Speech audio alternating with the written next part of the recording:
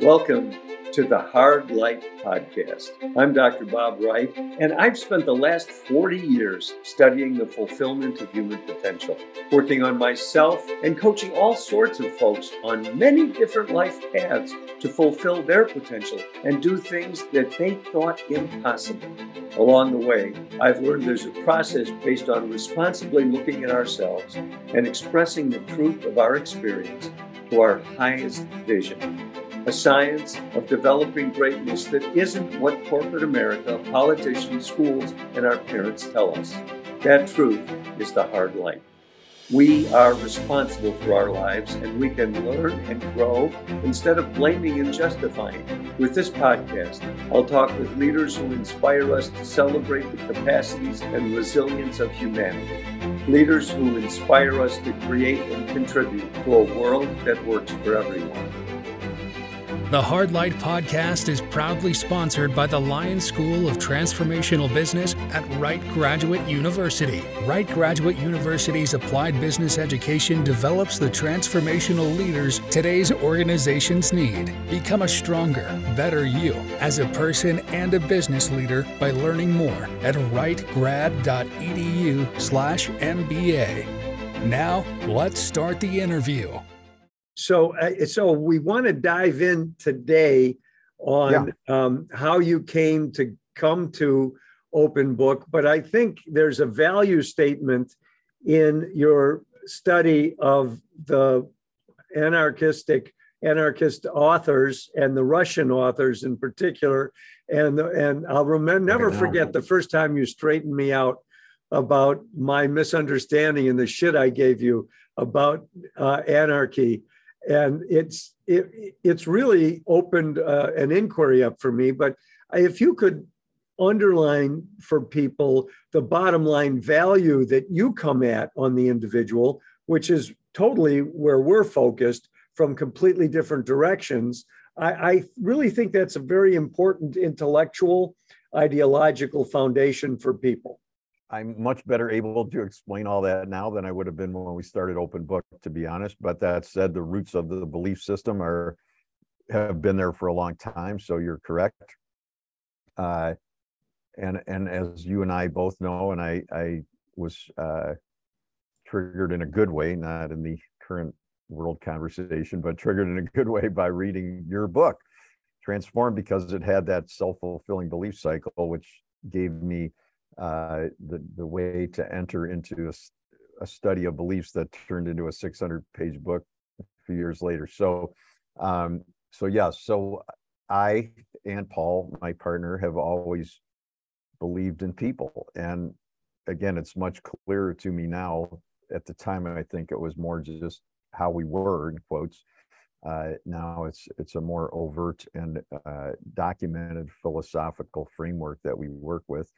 But it's really just a positive belief in people. And to your point, this is what my version of anarchism is at its core, is a positive belief in human beings, a belief in that hierarchy, although operationally important in the moment, is not tied to human value or ability. And that when you take those and then you add the belief that decisions are going to be better when you gather more diverse perspectives, it's very supportive of what Open Book is all about. So how we literally got onto Open Book management was I read a book, which is how I've learned a lot of things. It's how I learned about beliefs, was from your book. Open Book came from, as you well know, the book Great Game of Business by Jack Stack and Bo Burlingham, both of whom I now have known for, 25 years. And when I read it, so in the context of beliefs, as you know, I started to look at beliefs in three broad categories: negative beliefs, neutral beliefs, and positive beliefs.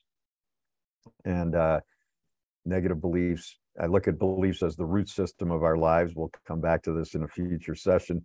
Negative beliefs, if they're the root beliefs are the root system, clearly lead to negative outcomes. Neutral beliefs don't do much, and positive beliefs lead to positive outcomes. I would have to say I had neutral beliefs about Open Book management. We weren't opposed to it. I just never heard of it. So it wasn't like we had thought it was a bad idea or we were opposed to it. It was essentially like somebody brought us an intellectual technology that we had never experienced. And then it was like, well, that totally makes sense given the beliefs, longstanding beliefs about positive images of humankind, et cetera, that we had always held. This system was far more aligned with what we had wanted to do than the typical accounting methodology, which is what we were taught, like everybody else was taught. So that's really where it came from. And it was an easy sell for us. Open book is not an easy sell for many organizations because they don't have those underlying beliefs. Now, I want to go back to pre-open book again for a second. I actually don't know if it's pre, but I think the subtitle of All But Your Bacon book says a lapsed anarchist. Yeah. I'm not that lapsed anymore, but yes, you want to hear the story of that? Please. So I studied anarchism in school. In fact, in my e-news this week, I just wrote about Emma Goldman. It would have been her 153rd birthday this week. I studied it in school. I was drawn to it for many reasons. One of which is, I think, just in hindsight, it was a very positive belief in people, and it wasn't about hierarchy, and it was really about helping people to become themselves, which is, of course, what you and Judith have been doing for decades in your own way, right? Yeah. So, and I in hindsight, it's what we've been trying to do at Zingerman's for a long time too. But anyway, so I studied the anarchists. I graduated from University of Michigan. I got a job as a dishwasher, much to my mother's chagrin, mostly so that I wouldn't have to move back home to Chicago. Nothing against Chicago, it's just a little too close to the old ecosystem. And because I took that job as a dishwasher, I stumbled into a line of work that I had never even knew existed because no one in my family was in business, and it didn't even dawn on me you could do it. And then also into great people. So my partner, Paul Saginaw, who you know well, started that day as the general manager, and that's how we met. So I love food and cooking. I still cook at home every night, and it's still an integral piece of my day-to-day work and my day-to-day life that really matters a lot in terms of bringing beauty and purpose to what I do. That said, there's a lot more to it too, which now includes the anarchist stuff. Anyways, when I started to get into management of kitchens, I tried sort of leaving everyone alone in what I naively perceived to be akin to what anarchist beliefs would tell you to do, in the hope people would just do the right thing. And that failed miserably for many reasons, which I could now explain, which isn't anarchism's fault, it was my fault. But and that's sort of where I left it. So for many years, as per your question about the entree title, let's say, of the books, I would say I was a lapsed anarchist because I still believed in it, but I didn't practice. I want to back up to a statement you made earlier about hierarchy structure, Mm-hmm. and that while structure is necessary at a level, I think what you were saying is I don't want structure that suppresses the individual's flourishing as an individual, learning, growing, and celebrating life. Yeah. And yeah. Well, that's absolutely true. So there's a difference between hierarchy that's operational hierarchy from thinking hierarchically. So operational hierarchy is simply somebody's playing quarterback. If we're using football, they call the play. Like, it doesn't mean they're smarter. It doesn't mean they're a better person. And it doesn't mean that the rookie wide receiver on the sideline doesn't notice stuff that the quarterback misses. It just means they're calling the play. If we're in an orchestral metaphor, there's a conductor. It doesn't mean they're necessarily the best mind or whatever. It's just that's their work. And you can't have everybody conducting, or there's no rhythm to the music, right? So from that sense, it makes sense. But from that perspective, it makes sense. But from the hierarchical thinking mindset, it doesn't make sense when we equate hierarchical position with intelligence, creativity, brilliance, insight, etc. And so when that happens, then what you described is an inevitable result, which is people are excluded because they're not at the top. So we wouldn't need their opinion. Whereas we know in nature, you're sitting in front of a beautiful nature, at least on your screen. I don't know where you actually are, but and in nature, the healthiest ecosystems are the most diverse, and this is true in organizational ecosystems too. So what I would suggest, and I've written a lot about it, but most organizations are paying full price, but only utilizing whatever 25% of the ability of the people that they employ, because they're leaving them out of all these conversations when their perspectives and insights could really help. So, did you ever get into Hannah Arendt and collegial power? I got some into Hannah Arendt. I actually have one of her books in the back seat of my car, but I don't remember about collegial power, but it sounds aligned to what we're talking about. So I came to the game through collegial power and non-hierarchical empowerment of people. Yeah. And we were doing experiments back in the early 70s. And what we discovered was there was no directionality, there was no order, and there was nothing ever going to get done. So I begrudgingly came to this conclusion you have, that there is a level of differentiation of roles that does not have to mean disempowerment of roles. Yep. No, absolutely. And in fact, Emma Goldman, going back to anarchism, said, along with Alexander Berkman, they said together that the point of organization is to get people to greatness. That's the point of the organization. So I agree. And so anyway, backing up to the anarchist. So I would say I was a lapsed anarchist because I still believed in it, but I didn't practice. A dozen years ago, when part one of the leadership series that I've been doing was in the works, I was asked to speak at the Jewish Studies Department by Deborah Dash Moore, who was the head of the department. And she had read an essay I had written recently at the time about the history of Jewish rye bread, which was quite a long essay, and she liked it. And so she said, I want to title it like Anarchism on Rye, or Rye Bread and Anarchism or something, because she knew I had studied anarchists. And I thought, okay, that's cute, whatever, it's a year from now, we'll deal with it later. And then when I got about 3 months out, I was like, man, this is going to be bad, because I haven't even looked at my books in 20 years. I mean, I liked it, but I'm out of touch. And at business conferences, nobody knows anything about anarchism generally, so I'm safe. But now I'm going to Jewish studies where they actually study these people for a living. I better get my act together. So I went and pulled all my old books out and started to reread them.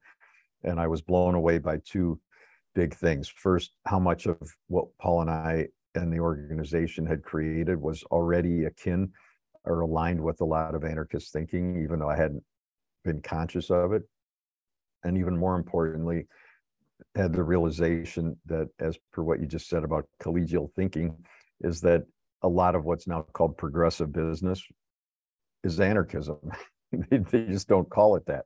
So non-hierarchical thinking, self-organizing work teams, chaos theory. I mean, these are all anarchism under other names. And I don't care what the name is, but it just made me realize that so much of what I've been studying in school and what people like Emma Goldman were going to jail for, women's rights, equity, diversity, are now called progressive business. I love that phrase, and I haven't heard it, that it's the purpose of business is to support the workers to get to their greatness. Yeah, that's I not can find you the quote right now. I happen to have the book under my computer, piling it up to get a better angle. Let me look it up here.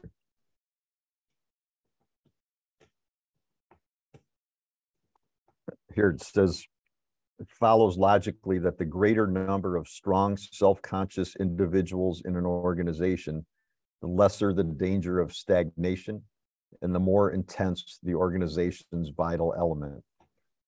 In short, anarchism struggles for a form of social organization that will ensure well-being for all. The reality is that the true function of organization lies in personal development and growth. I love that what you just said was could also be heard as transformational leadership. No, absolutely. 21st century. Except this came from the International Anarchist Congress in Amsterdam in 1907. No disrespect to you or me. Well, it actually makes me start thinking, and we're going to have to get to open book in a minute, but I like getting some of the philosophical substrate behind this. Vygotsky, Russian psychologist educator, said that school was only transformational if it transformed the student, the teacher, the school, the curriculum, the school, and the world. And that's probably directly in line with the same stream of thought. Yeah. And he was a contemporary of Piaget. Yep. Yeah. Well, there was a lot of educational focus within the anarchist work because they believed that the future was going to come from helping people learn to think free when they were kids, not trying to convert people who had been trained not to think free when they were 30 or 40 or 50. So Freire from the modern schools. I was just about to say, are you talking Freire to me? Yeah, well, no, not Paulo Freire. That's another guy. But Francisco Freire was from Barcelona, was executed by the Spanish government. But the modern schools, which became worldwide, came after his, well, he had started one there, but it came after his execution. And Montessori is very aligned with it. Steiner schools very aligned with it. But anyway. Well, and also, so it all fits with Freire and liberation education as opposed to suppression education. Yep. Okay, so we've got some cool foundation for our conversation all the way from historic, Russian anarchists to transformational leadership with Bass and Riggio, and how they defined it. Now let's dive in to the open book realities. And we learned open book from you because I'd been following Stack for years, but until I read about how you guys were doing it, I wasn't interested. But when I saw what you were doing, I thought we could go at it. And then we did the Zing trainings with you and Ann, I think. And then Ron Maurer and Ann actually came down and consulted with us for over a year. Yeah, it's great. It works. Well, but let's we've got some theoretical foundation that gives us a context on individual empowerment. Now, take us into the inner workings of open book as you grew into it. Well, I mean, there's in a way there's a lot, in another way it's very simple. It's not just showing everybody the financial statements. They're not that interested. I'm not even that interested. There's some key numbers that are super important. This is really about systemically involving everyone in your organization, because this is equally true in not-for-profits as it is in businesses, and could be used in classrooms also for schools. It's about involving everybody in the organization in running the business. It doesn't mean they necessarily have to get the final say, but they're systemically participating, or at least have the chance to participate. If they opt out, they opt out. But in decision making around the business, and it's framed. I'm actually sitting in front of the whiteboard at Zingtrain. It's framed around key operational metrics.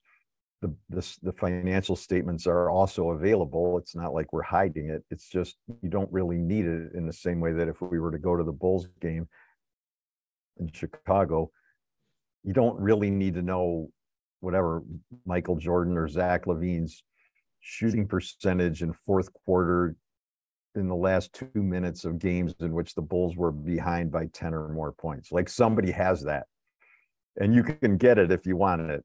But if you go to the bathroom and you come back and the game's going on, all you really need to know is the score, how much time is left, maybe how many points the leading score.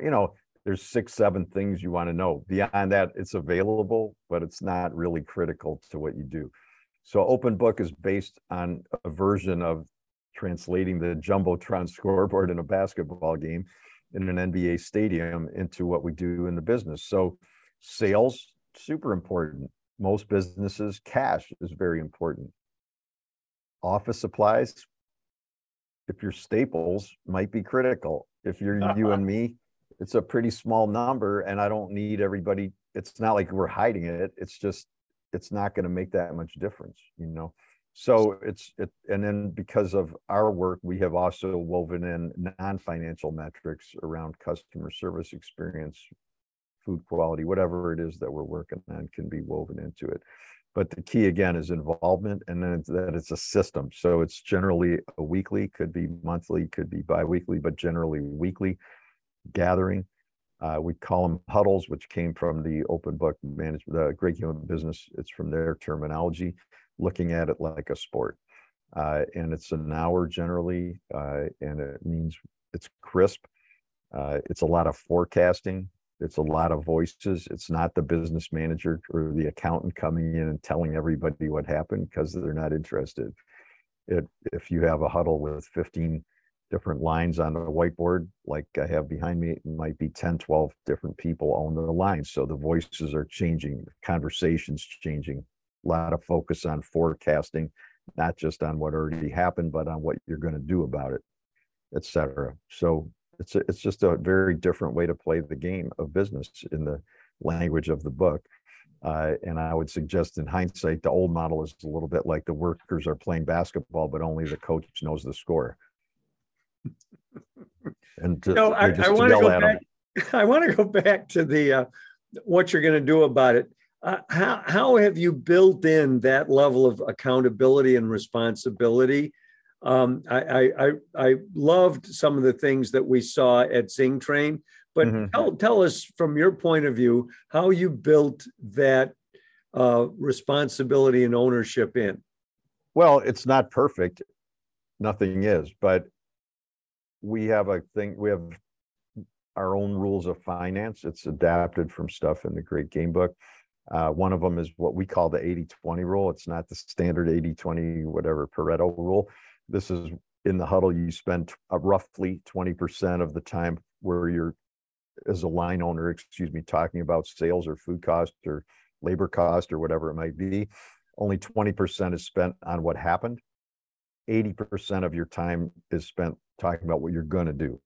Most organizations, it's like 95 in the past and 5 in the future. And this is much crisper. So it's more like, here's what happened last week. Here's what's coming up.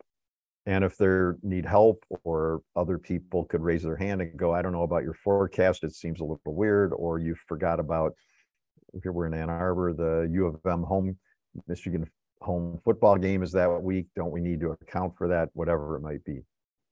So most of the time is spent looking at what's going to happen, which gives us time to adjust our behaviors accordingly. The accountability, I mean, all accountability comes from each of us.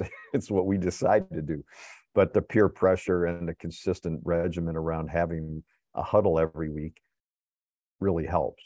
Because if the same person doesn't do what they say they're going to do, which can happen, but it's always in a group, and it's roughly a lot of the players or people are the same group every week. So it's much easier for me to go, Bob, you said last week you were going to do this, and you're like, it'd be normal. Like, oh my God, I totally forgot. Okay, you'll have it next week. Well, I mean, if again, it's on a list of action steps that we all commit to, right? Quite simple. So if 3 weeks, 4 weeks, 5 weeks in a row, you're not doing it, it's in front of everybody in a good way. It doesn't require shaming, but it allows for conversation. Well, I love the 80-20 metric, and I remember learning it with you guys, and I think it's one that we forget.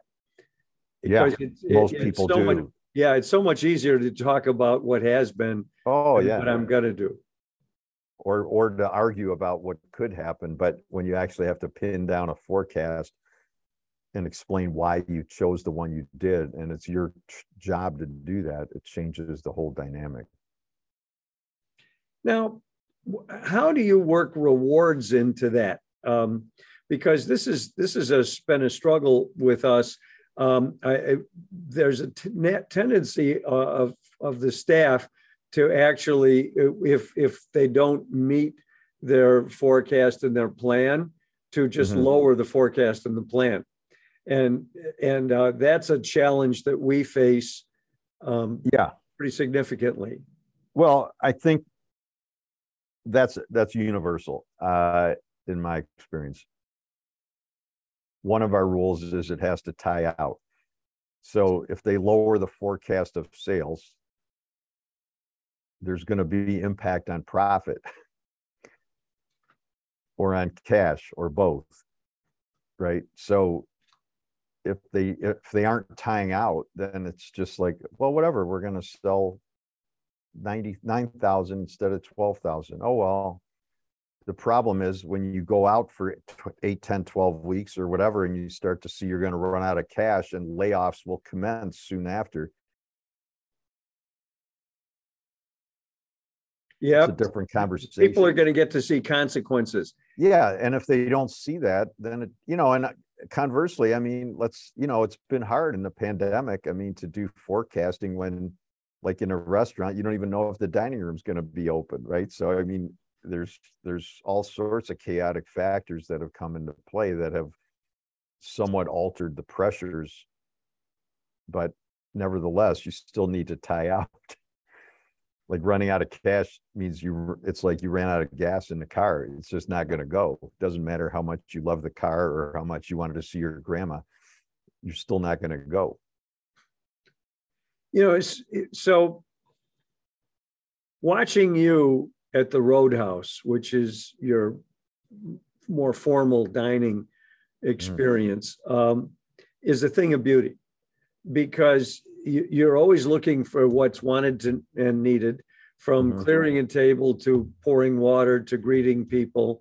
And you really have what we call what's wanted and needed attitude. And so have you always been that way, or how did that develop in you? Well, it's hard to remember, Bob, as you know, what 40 years ago was really like. But yes, I think I have always been that way, and Paul was always that way. And this goes back to hierarchical thinking. Like, there's no correlation in either of our minds, and probably not in most of our organization still to this day, between I'm the CEO and I shouldn't have to pick up a paper towel off the floor. Like, why would I not? In fact, it's the inverse. It's more important for me to pick it up.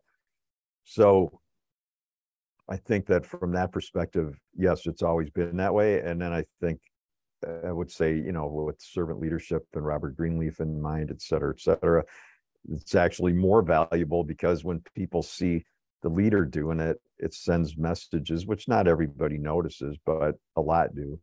And I truly believe if everybody, like if Congress was, everybody did a day a month washing dishes in the congressional cafeteria, the whole country would change. It's just like humility, which I wrote a pamphlet on, is, I would suggest, it's our natural state as human beings. It comes from the same word. In my organizational ecosystem metaphor, humility is humus, which also comes from the same word, which is topsoil. Without it, nothing good grows. It's almost impossible to grow effectively, like the nice picture you have behind you, without topsoil, right? So humility is essential, but it's not what's rewarded in most places. So they lose it. The humility erodes. Doing what you described. Tell me the term that you used again. What's wanted and needed. Yeah, so that's humility, because you can't say, it doesn't work to have that mindset and go like, oh, I'm way too important to bring a coffee to that table. It doesn't even make sense. It's ludicrous, because it's all about what's wanted and what's needed. So you're by definition, you're systemically re-grounding yourself in humility, which is awesome. So I'm going to take a kind of a turn on this one, because there's humility and there's humanity, and there is being yourself. I was at one of my earliest Sing Train trainings in Ann Arbor, with you guys. And I think it was you had one of the brand new employees who had his passport. And he was just about done filling his passport out. And he was in like the warehouse or something in one of the other units other than the deli or the restaurant. And he was called on, and he articulately, with pride, talked about what he was learning, how he was learning it, where he was going. And there was very clear, there was a map, and the values were all around the walls, but they were also woven into the lines that he had a senior staff person sign off for him. Yeah, which is way more important. I mean, I just had this conversation with somebody the other day. I mean, we actually have probably backwards on your Zoom screen, but a statement of beliefs that we actually spent 2 years working on and we rolled out a year ago, which is not values. That's also, we have that for 30 years. This is beliefs. So not about ethics, just beliefs that we're agreeing to use. And, in a nice way, and she was excited about it, but she's like, well, there's a lot of them. I mean, people can't remember all that. I'm like, no, of course not. The point is that they learn them slowly over time. And they internalize them slowly over time, just like all the behaviors that all of us have learned and internalized. Okay, so when we do your beliefs book, and which will probably be when we go into self-management, I'm going to have to see this, because this is clearly a refinement of values to beliefs. And but we're on open book now. So tell me about open book values and beliefs. Well, so in our beliefs, because I happen to have it right here, since I just pulled it out of my bag. Let's see. We believe each person is a creative, unique individual who can do great things in life. So that's the antithesis of most organizations who think believe frontline people are sort of losers that are there to fill a task completion role, not to actually think. We believe our individual success can be assessed by how much we help those around us to develop and grow. So people learning how business finance works helps them think like leaders, helps them run their personal finance, reduces their stress at home if they manage their own money better, helps them make better decisions, which makes the business more money, et cetera, et cetera. We believe personal transformation and growth are imperative to our personal and organizational success. So does it work for everybody? No, but if 3 or 4 people out of 100, like it clicks and they get engaged because of open book, we're all coming out ahead. We believe everyone can excel at more than one thing. So you could be a busboy or a baker, but you could also own the line in the huddle for net operating profit. Okay. It's not like it has. So, I mean, I could keep going on and on. Well, but what I'm getting already just with that little bit, and I'm sure given your belief book that that this goes in depth, but what's really cool as I'm listening to you, and I'd like you to expand on it going into other beliefs and stuff, is that we are talking about applied beliefs. Yeah. And you've always been willing to talk about the gap between the belief and my behavior or my thinking. So that's it's woven in. So open book is a codification of beliefs. And your beliefs at Zingerman's aren't necessarily the same beliefs that they have down at, in Springfield, Missouri. No, but those are closer around open book management than our beliefs would be to the beliefs around this issue between us and Monsanto, let's say. Okay. So you said that it would be almost impossible for things like Enron and WorldCom to have happened in organizations with open book financing. Yeah. I mean, Yeah, because somebody would have asked the questions that the people who were around the top knew should be asked, but nobody wanted to lose their job. If you worked in an open setting, not necessarily around finance, but the way we work, Russia would never have invaded Ukraine because somebody would have said, that doesn't make any sense. Let's talk about it.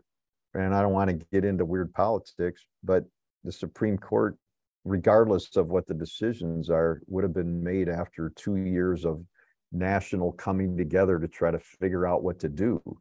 And I don't want to get into what's right and what's wrong on which side of which, but regardless of the decision, and I can read you a text I got from one of the managers at the Roadhouse.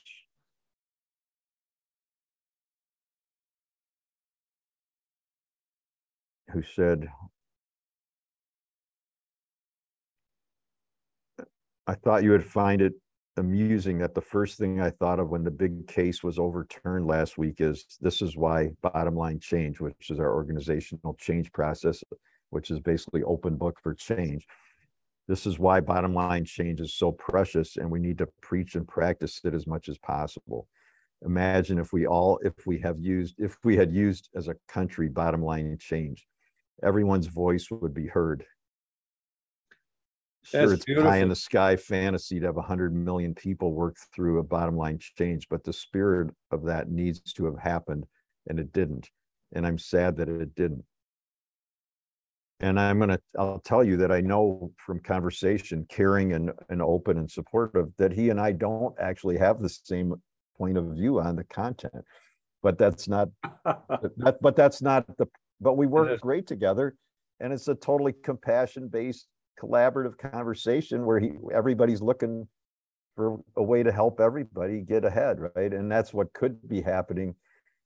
But what happened instead, just again, regardless of content, is a hierarchical decision with no conversation outside of the room of the bosses, and this is what happens.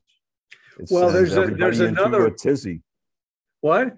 It sends everyone into chaos. Well, there's another level to that story that most of the world doesn't know.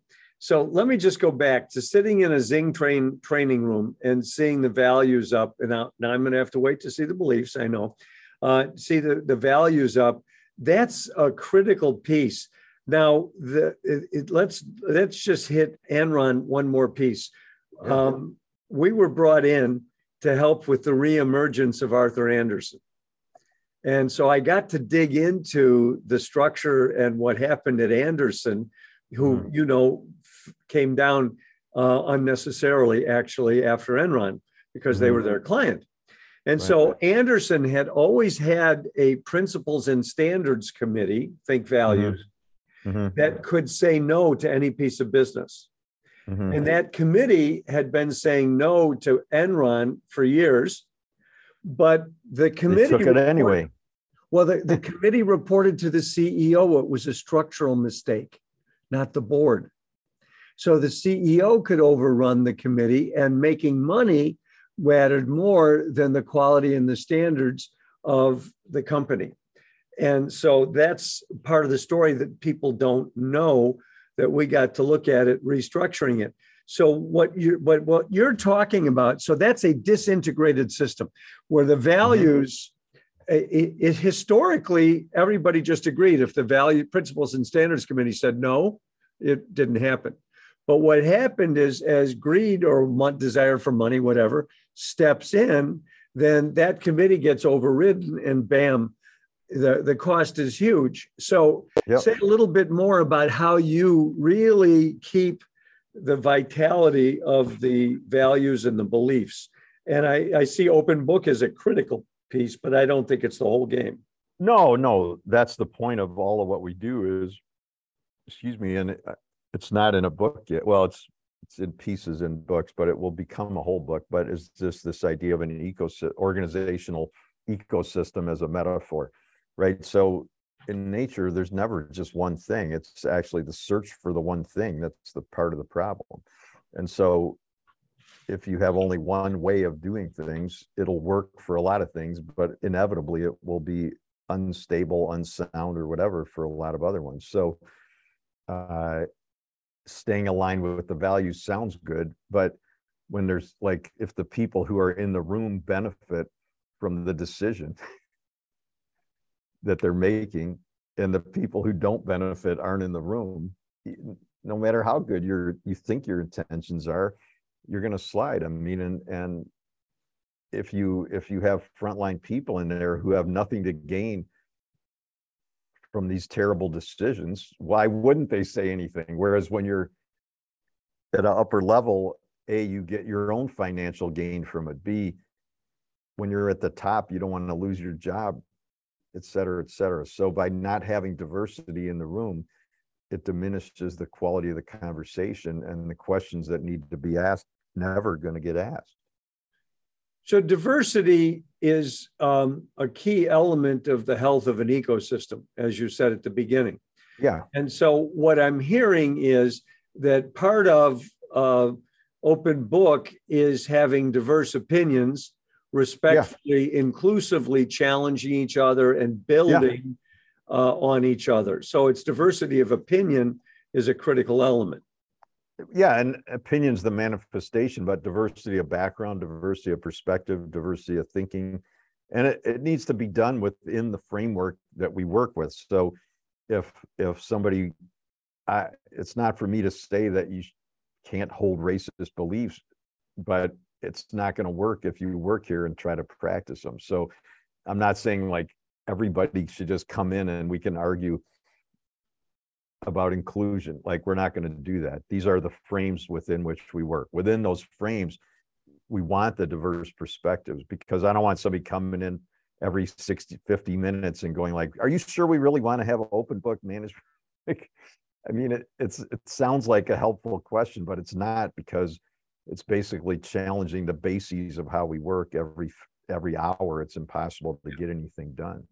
So it isn't permission to just barf out any opinion I have. I'm bringing my diverse perspective to open book management, to the conversation, to the planning, to the operation. Yeah. And so I become an inclusive, diverse element. Yes. So we have our mission statement. We have our vision. These are real documents that we need to use. We have our values, like our guiding principles that you mentioned. Now we've added this statement of beliefs to that also. So all of these are providing framing for the conversations. It doesn't give the answers, but not to pick on a Supreme Court, but it's not going back to what did Ari and Paul really mean in 1982?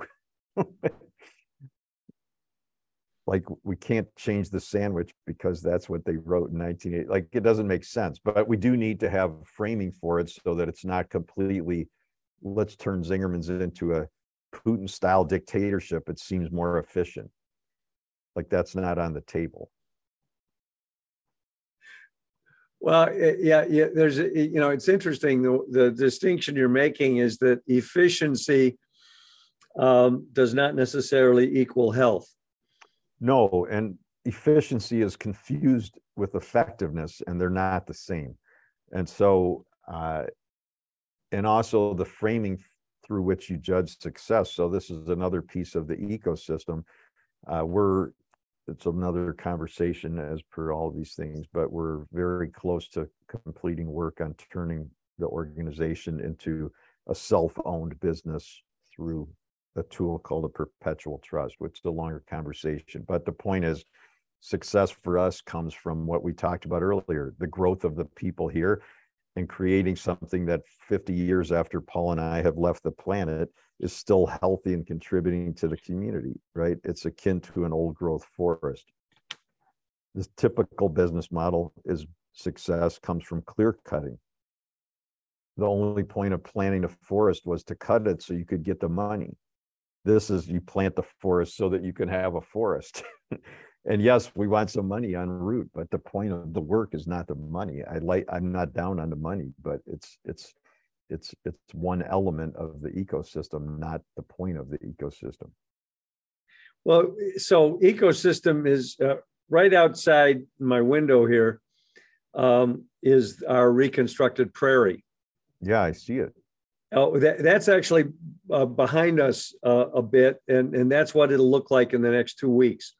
But I was out walking today, and I was scoping out, and we plant and we built the prairies. We have almost 2 acres of original prairie, and we've built another 30 acres of prairie.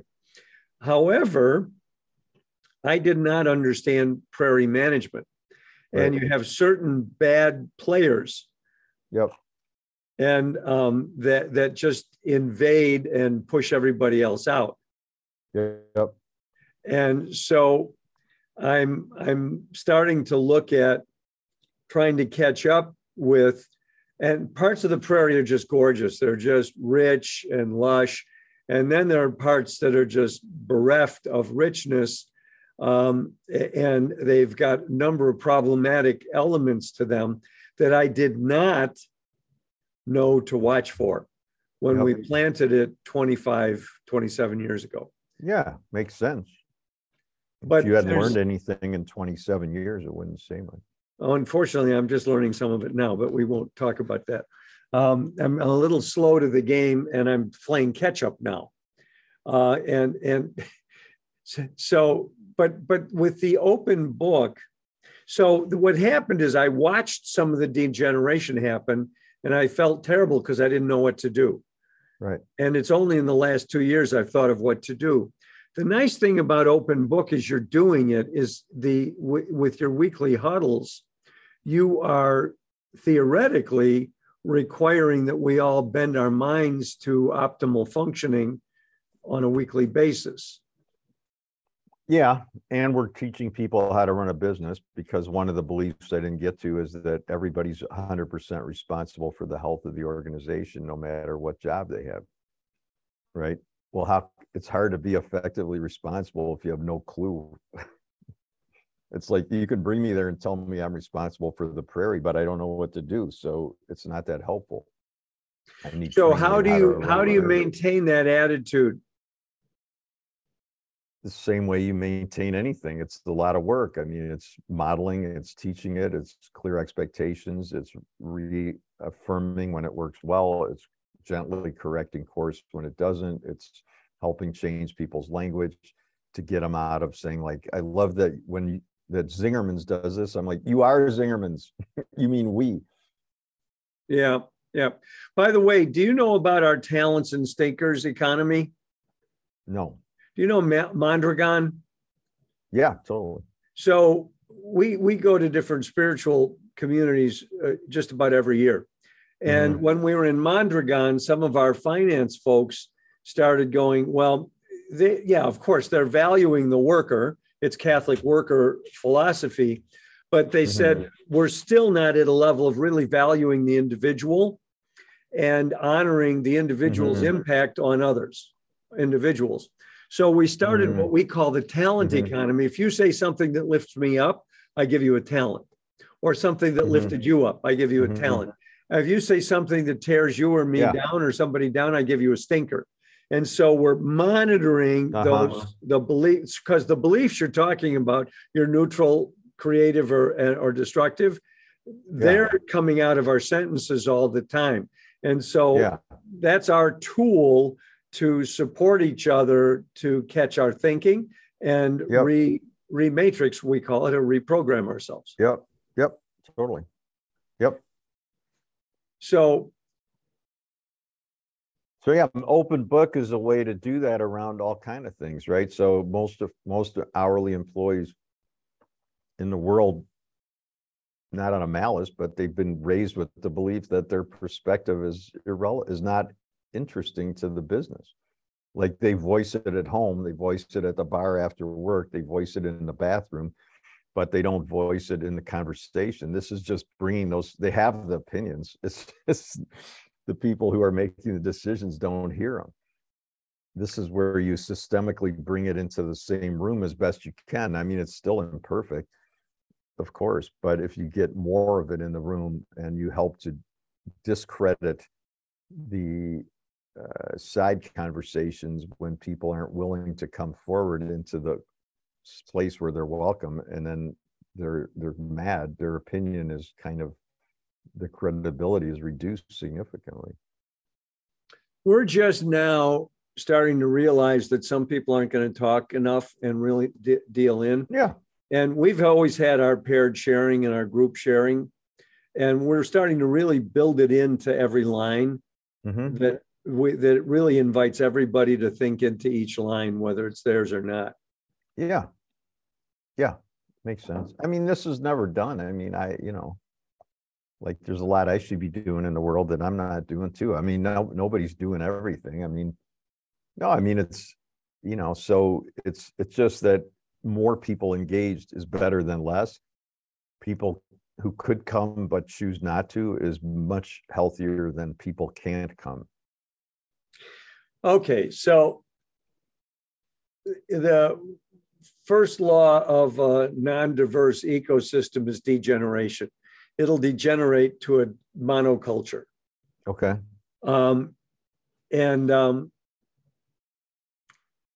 What I see you setting up is a generative culture that actually creates its own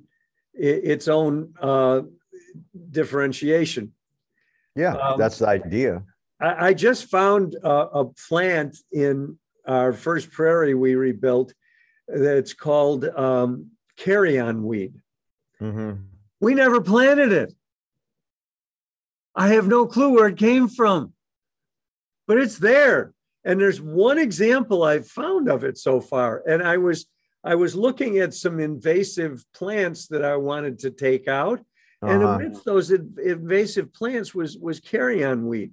And I think that's kind of cool. And it's called carrion weed because it stinks like rotting corpses. And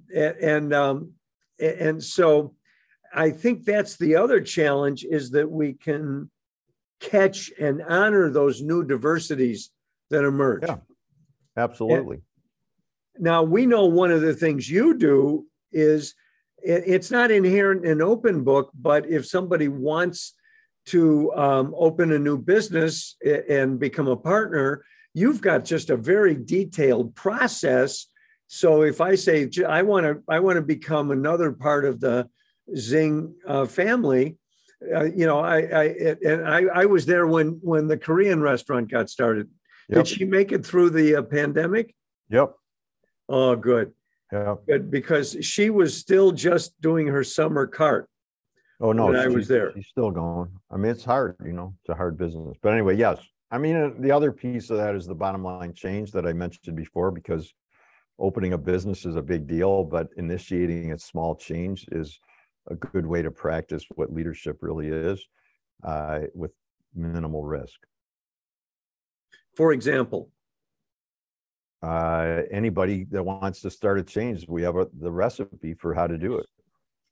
And then if I do my job well, like I tried to do last night, we'll see how it goes, is to just encourage people who are still somewhat on the periphery to engage with the organization by leading a change that they want, right? So they're used to the old model. They just tell the boss and he or she or whatever decides what to do. And then a good boss in their mind will do it and a bad boss won't. But what I want is, good idea, start leading. Here's the recipe for how you do it. So I love the way you have that defined for people. We've got a couple minutes left. Any final words for our students and our listeners on open book for us to, work and think about? Well, I just think the other model that people are used to, which is the one Paul and I started with too, it makes no sense. It's just what everybody's used to. Like I said very quickly before, I mean, it's a little bit like everybody in your company's playing basketball, but only the coach and the general manager, maybe the assistant coaches know the score, and they just keep yelling at the players to play harder. And the players got no idea whether there's 1 minute left, 20 minutes left, They don't know if they're winning by 2, losing by 2. They don't know if they're winning by 2 or winning by 200. And it requires very different strategy. And when they don't know what's going on, then they just revert to what they know, which is a 10-year-old in a toy store. So we've got inclusion in the data and inclusion in the activity and the what of the data. Yeah. And then everybody comes out ahead because there's things that people on the front line or whatever will notice that as the leader, we don't notice. I mean, it's not that one person's smarter. It's just you're looking from a different angle. You're going to see different things. Second, they're growing and learning. So the quality of their decisions are going to get better. People in most hierarchical settings live with the delusion or illusion that they're the only ones making decisions, but everybody's making decisions all day long. Should I hustle or not hustle? Should I be nice to this customer or should I treat them, kind of cursorily or rudely? Should I go back and double check the quality on the product or should I just not worry about it because I'm off in an hour? These are just, everybody in every business is making thousands of decisions a week. So the bosses in those businesses have this illusory concept that they're the decision maker, but it's crazy. So if the people on the front line have bad information, how can they make good decisions? Well, thank you for the beacon that you're holding and also for the purity of your dedication to Ann Arbor.